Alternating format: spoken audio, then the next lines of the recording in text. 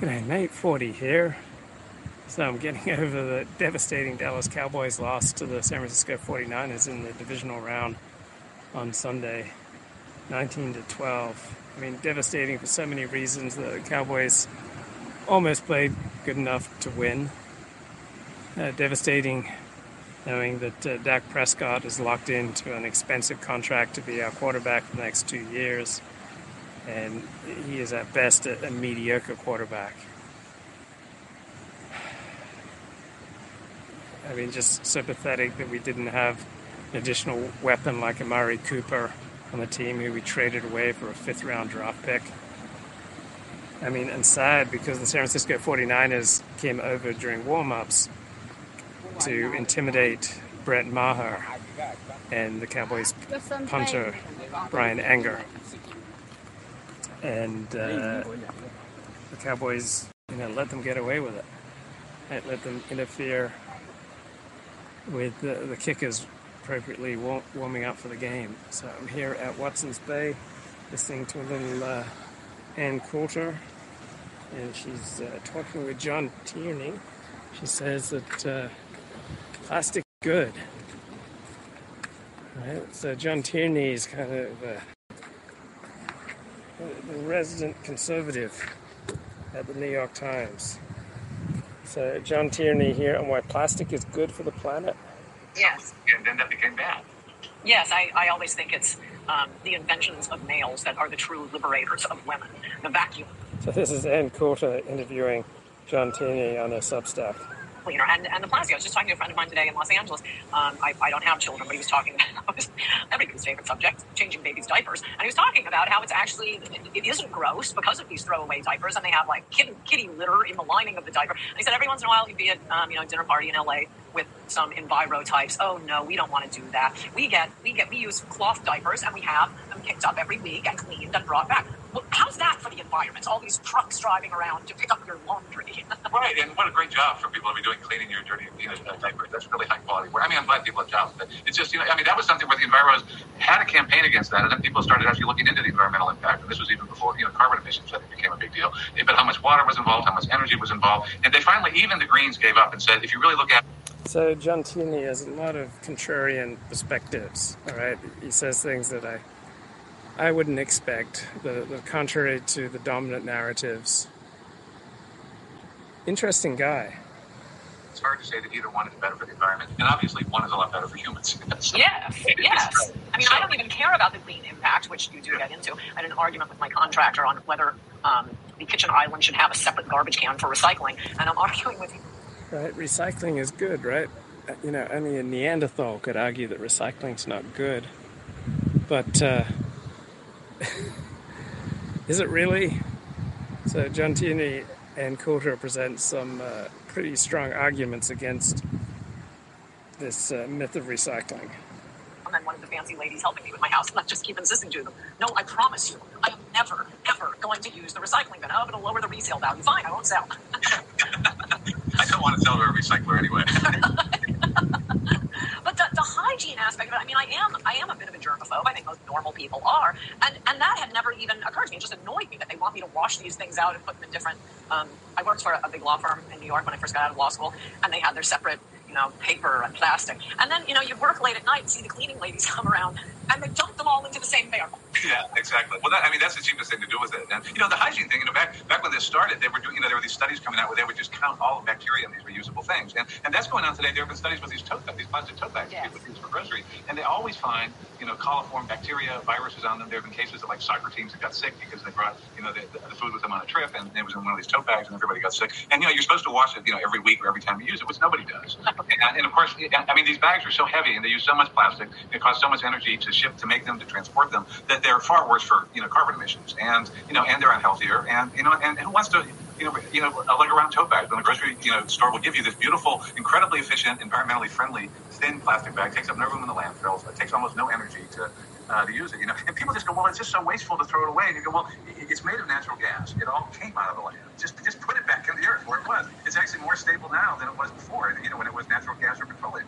So well, also people, I certainly do reuse them by lining the bathroom garbage can with them. Now I have to buy separate plastic bags for all of the garbages. Right, and they found that people buy thicker plastic bags for the garbage, so it's actually more carbon emissions. There's a great study by Reason that looked at San Francisco, and they find that there are more sales of thicker plastic bags to replace them because people need something for their dogs. They use it. So many of the things, big picture, many of the things that we're told are virtuous, not really virtuous, and many virtuous things that we could be doing, right, don't get much attention or encouragement. So doing the virtuous thing usually requires some willpower and some extra effort. So if you're going to do the virtuous thing, it really should pay off. Right? If it's going to be an inconvenience, takes time, takes effort, right, then the virtuous thing should have a substantial payoff. For the dog and stuff. And they estimated that it increased bag-related emissions by at least 9%, maybe doubled them. So you got more carbon in the atmosphere while everyone's looking around these inconvenient tote bags. And you're also getting tote bags shipped from China instead of ones that are made in the United States. It's just, the whole thing is just insane. And also compared to paper bags, I think you said that in the landfill, the paper bags or biodegradable bags, both of them, they emit something bad for humans or bad for the environment, whereas plastic just sits there. Right. It's perfectly stable, doesn't do anything. There's methane that as the paper bags decompose, they release methane. That was it. In reality, landfills are capturing some of that. And actually, what really happens in landfill, people think, I'm using this organic stuff that will decompose. It just sits there. It's basically entombed. And they've been to the Fresh Kills landfill in New York. That there are garbologists who've gone in there, and they can read the New York Times from the 1930s. It's just nothing really happens to it. And you may as well just put the plastic in there and let it. Send it back to Earth. You're completing closure for the bag. And the paper bags take up 12 times more room in the landfill than in the plastic bags. And they use 4 times more carbon emissions. It's just, it really is.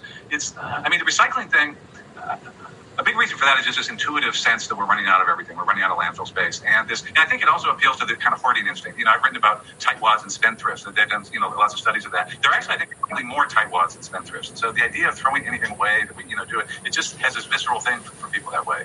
And well, that's why I prefer the plastic, though. And blessings to Elliot Blatt. Many of these regulations and many of the things that we're told to do, he just gets the sense that it's bossy people wanting to boss their social inferiors around, right? So how many of these bossy directives actually are positive for the world? How many of them are actually net neutral? How many of them are net negative? And that's the thing with complicated issues like climate change. How much is it? The people on the left, want to boss people around, want to seize an opportunity to completely, take over the economy, take over society. And, climate change is just the latest excuse. Just like when people wanted to get rid of Donald Trump, they tried Russiagate. And that failed. Then, they ginned up Black Lives Matter protests. Right. So how much of this do-goodery is just people wanting to boss other people around? Part Scottish, so definitely on the tightwad side of things. So, Elliot Blatt, how much has your happiness level been raised by the triumphant San Francisco 49ers victory on Sunday? And what do you think of the keys to the game, the NFC Championship, as San Francisco travels to Philadelphia? All right, so presented by Armor All, we've got Elliot Blatt's keys to victory for the San Francisco 49ers NFC Championship game. But you can squish about 100 plastic bags into one drawer. The paper bags, you pile up 4 of them. It's taking up the entire drawer space. Right, exactly. It's so much more wasteful in so many ways, the other thing about recycling, that there's an English professor, Jim Twitchell, who's written some really good books about consuming, and The Lead Us Into Temptation is one of them. And he said that most of us like to think of ourselves, I'm not materialist. I don't need stuff. I don't care about that stuff. But then we look at our garbage, and we realize we have a lot of stuff. Because it's the lipstick on the collar of our love affair with consumption. And there's this feeling that we can, therefore, if we recycle it, somehow it's less, we're getting rid of the lipstick somehow. It's really, the other thing about the plastic is, and this I was really interested to find out about this because I've been puzzling, for a couple decades on why do people care so much about this. Mm-hmm. And plastic stuff is so bizarre because it's so much better for everyone. There's so much better products. You're making people with disabilities use plastic straws instead of, paper. So, Elliot Blatt, you live in the San Francisco Bay Area. This is like a fantastic opportunity for you to bond with your fellow San Franciscans. Are you taking advantage of 49er dominance? Are you taking advantage of your ability to walk around fully engorged? Are you taking advantage of that to start bonding with your fellow members of the Bay Area community, start opening up some new social connections, start getting close to people while fully engorged? Right. So horrible. But there is this other just deep-seated human need to boss people around for the Yes. And these Yes, this deep-seated human need to boss other people around. Now, I think some people feel this much more profoundly than other people. Right? And it does seem to be primarily something on the left rather than the right. sanctuary laws. And there's a great book on this. And there were all these laws. They've been around for thousands of years, where the ruling classes would decree what products, what foods, and what clothes people could use. And the ostensible purpose, and these were really big in the late Middle Ages, up until the Enlightenment. And the ostensible purpose was the same as today's agreement, where we're trying to curb. And Eliot says the cowboys are homos, and I agree, Eliot. And I mean that's a good thing. I mean that's a great thing. So when I say the Dallas Cowboys are gay, I mean that as a compliment, right? This is a homophilic statement. That's a wage. But they never succeeded. People, they would ban anyone from using silk, except priests. They could do it, but no one else could wear silk, for instance. But people would just find another luxury product, to somehow show their status. And they were incredibly elaborate. Like, no one below the rank of a countess could wear a dress with 3 silver stripes on it, and nobody could wear velvet hose unless you were a cavalier. And all these arcane rules. And actually, people who did go around enforcing these things sometimes, but mostly I think they were just ignored. And they never worked. And the mystery, a bunch of scholars did a big, symposium on this and published it. But why did they keep passing these laws that never achieved their purpose? And the real answer was because they did achieve their purpose of making the upper classes feel better. But that it marked the lower classes couldn't wear a silk, a silk dress, and you could. So this marked you off. And it just it was the clergy and the. I mean, this sounds very similar to today's environmental laws. It's the upper classes that are trying to impose their will and bully the lower classes. They take advantage of their power, take advantage of their supposedly greater virtue to bully ordinary people. Nobles who passed these laws. And, Adam Smith railed against them, where he kind of said, for people in the upper classes who are the most wasteful, profligate people in society, to be telling everyone else to curb it, it's just the height of hypocrisy. I love the Queen Elizabeth II, and Queen Elizabeth I was one of the ones who promised, to do inordinate excess. She was, demanding it. And Queen Elizabeth II, she banned plastic bottles and straws. Yes. Now, this is a woman with one of the biggest carbon footprints in the world. I mean, she has 6 massive residences, and but she can feel virtuous. I ban plastic straws, so I'm doing my part. And and all these. Well, I think today's sumptuary laws it's not just something that's stated. They're actually being enforced. You can't get plastic straws or plastic bags in New York. Whenever I'm going to California or New York from another state, half of my suitcase are, plastic bags from the grocery store. That's what they're doing, smuggling them in. I remember didn't Dave Barry, he was talking about people smuggling in toilets from Canada after they put in the new low restrictions. You have to do that. California, to be one of the most. So I believe Australia invented dual flush toilets. Makes me really proud to come from this country. Gratuitous thing was the California legislature banned hotels from offering those little plastic bottles of shampoo. It's like, what is the point of that? Other than just irritating people. It's just, yes. Well, in California, I shop at the Beverly Hills, Bristol Farms, and very fancy people there, and they ask you when you're checking out paper or plastic. I've always walked to Bristol Farms. It's like 5 or 6 blocks away, but I'm in New York, and nobody in LA walks. And, I have some fancy Beverly Hills lady in front of me, paper. And then we go out in the parking lot, and she's getting...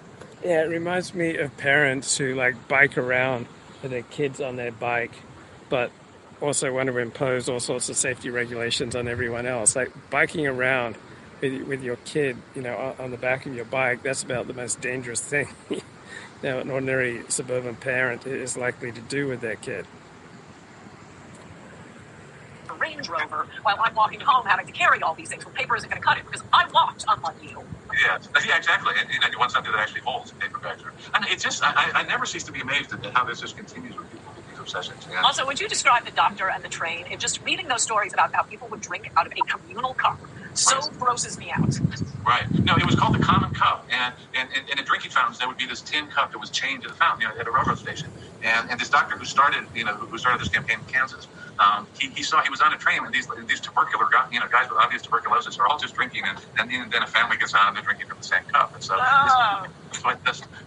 had these great campaigns. There was this character, the Dixie Cups had. They really were just wonderful ads. They would show things like during the Spanish flu epidemic. They showed skeletons, and now's no time for contagion. Drink Dixie Cups, And they had a character named Phoebe Snow who was totally dressed in white. And let me see. I think I actually have the thing somewhere here. What did they say? They would show her sitting on a railroad train, and it said, on railroad trips, no other lips have touched the cup than Phoebe Sips. I love that. And they were right. I mean, why do you want to drink out of a second? And they would also have these. Bro, you've been under-earning Steven Crowder by $15 million. Yeah, can you believe he got a $15 million offer from Daily Wire? Now, I've been looking for your articles, John, in the New York Times since I was a kid. It was the only. I'll be back.